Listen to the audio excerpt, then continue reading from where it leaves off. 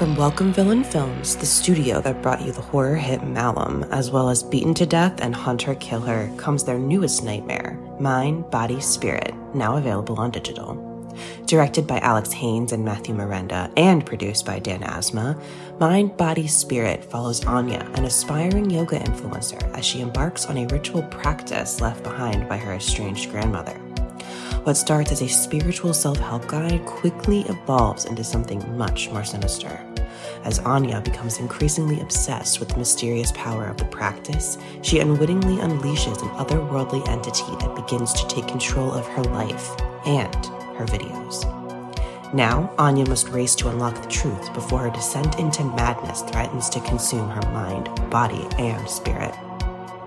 During its festival tour with stops at Chattanooga Film Festival and the Unnamed Footage Festival, Mind, Body, Spirit garnered praise from critics who call it a found footage version of Hereditary and a knockout found footage horror movie for the live stream era.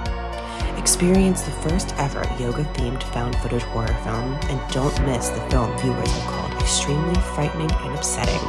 Available now on digital anywhere you rent or buy movies online, including Prime Video and Apple Plus.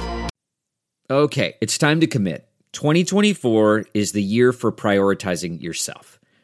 Begin your new smile journey with Byte, and you could start seeing results in just 2 to 3 weeks.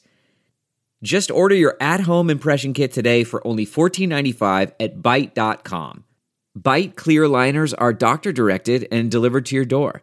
Treatment costs thousands less than braces, plus they offer financing options, accept eligible insurance, and you could pay with your HSA, FSA. Get 80% off your impression kit when you use code WONDERY at Byte.com. That's BYTE.com. Start your confidence journey today with Byte. Don't touch that dial. You're tuned in to the Dread Podcast Network.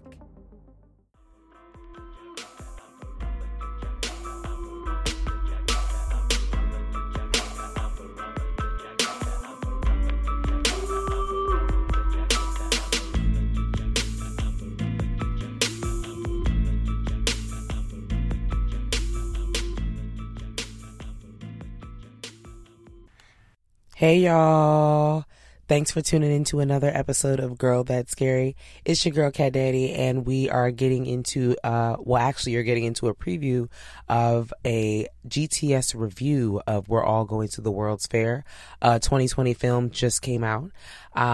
It's actually over on our Patreon, so if you want to tune in and listen for a little bit, and if you like what you hear, feel free to tap in on the link in the bio or in the intro or section of this episode and head on over there. And thank you so much for your support, and we hope you enjoy the episode.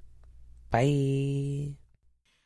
Just literally send all the help. Or, put the computers. I know we like privacy, but we need privacy when we can make certain decisions safely. People need to be more involved. Yeah, because it's about safety. Like, I'm not putting privacy over safety. It's a gradual release, okay? We use that as gradual release. You can give them, they get more and more freedom as they get older, and they show you they know how to make decent choices. Mm-hmm. Some kids not about to be on the internet doing whatever and talking to grown-ups. Some of y'all don't need the fucking internet. Listen. Children, cats, dogs, adults, everybody. Cats everybody. Love the internet, though. Cats really be, as soon as you open a laptop, a cat about to run across it. Hello. I'm a cat. And dogs, babies, all of them. Babies Babies love trying to use I saw my baby niece try to use the internet before I don't know. She's got a job to do, I guess. I have no clue. But I wrote in my note, they need to cut this YouTube insert challenge here shit out.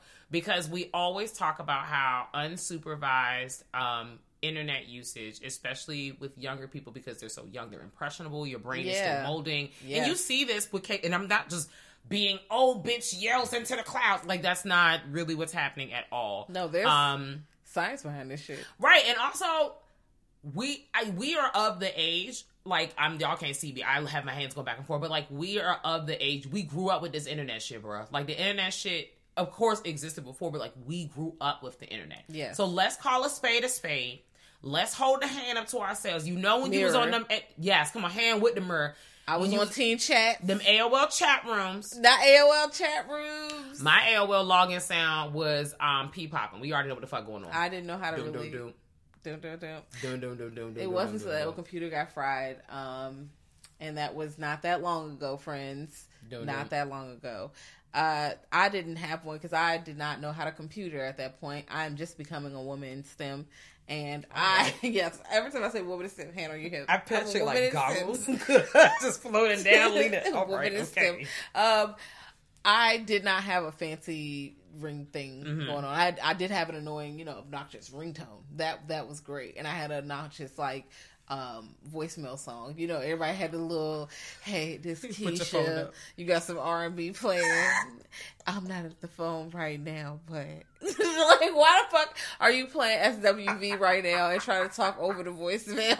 What is now your grandma, hey baby.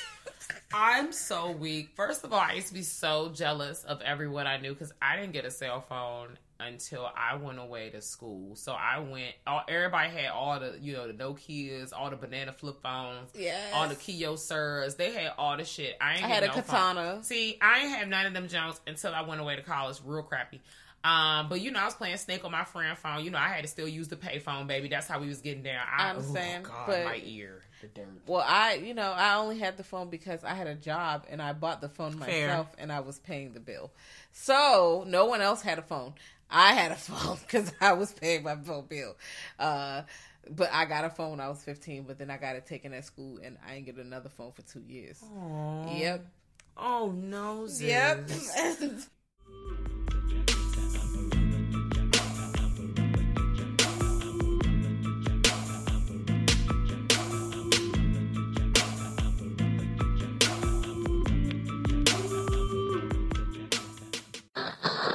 Thank you for listening to the Dread Podcast Network.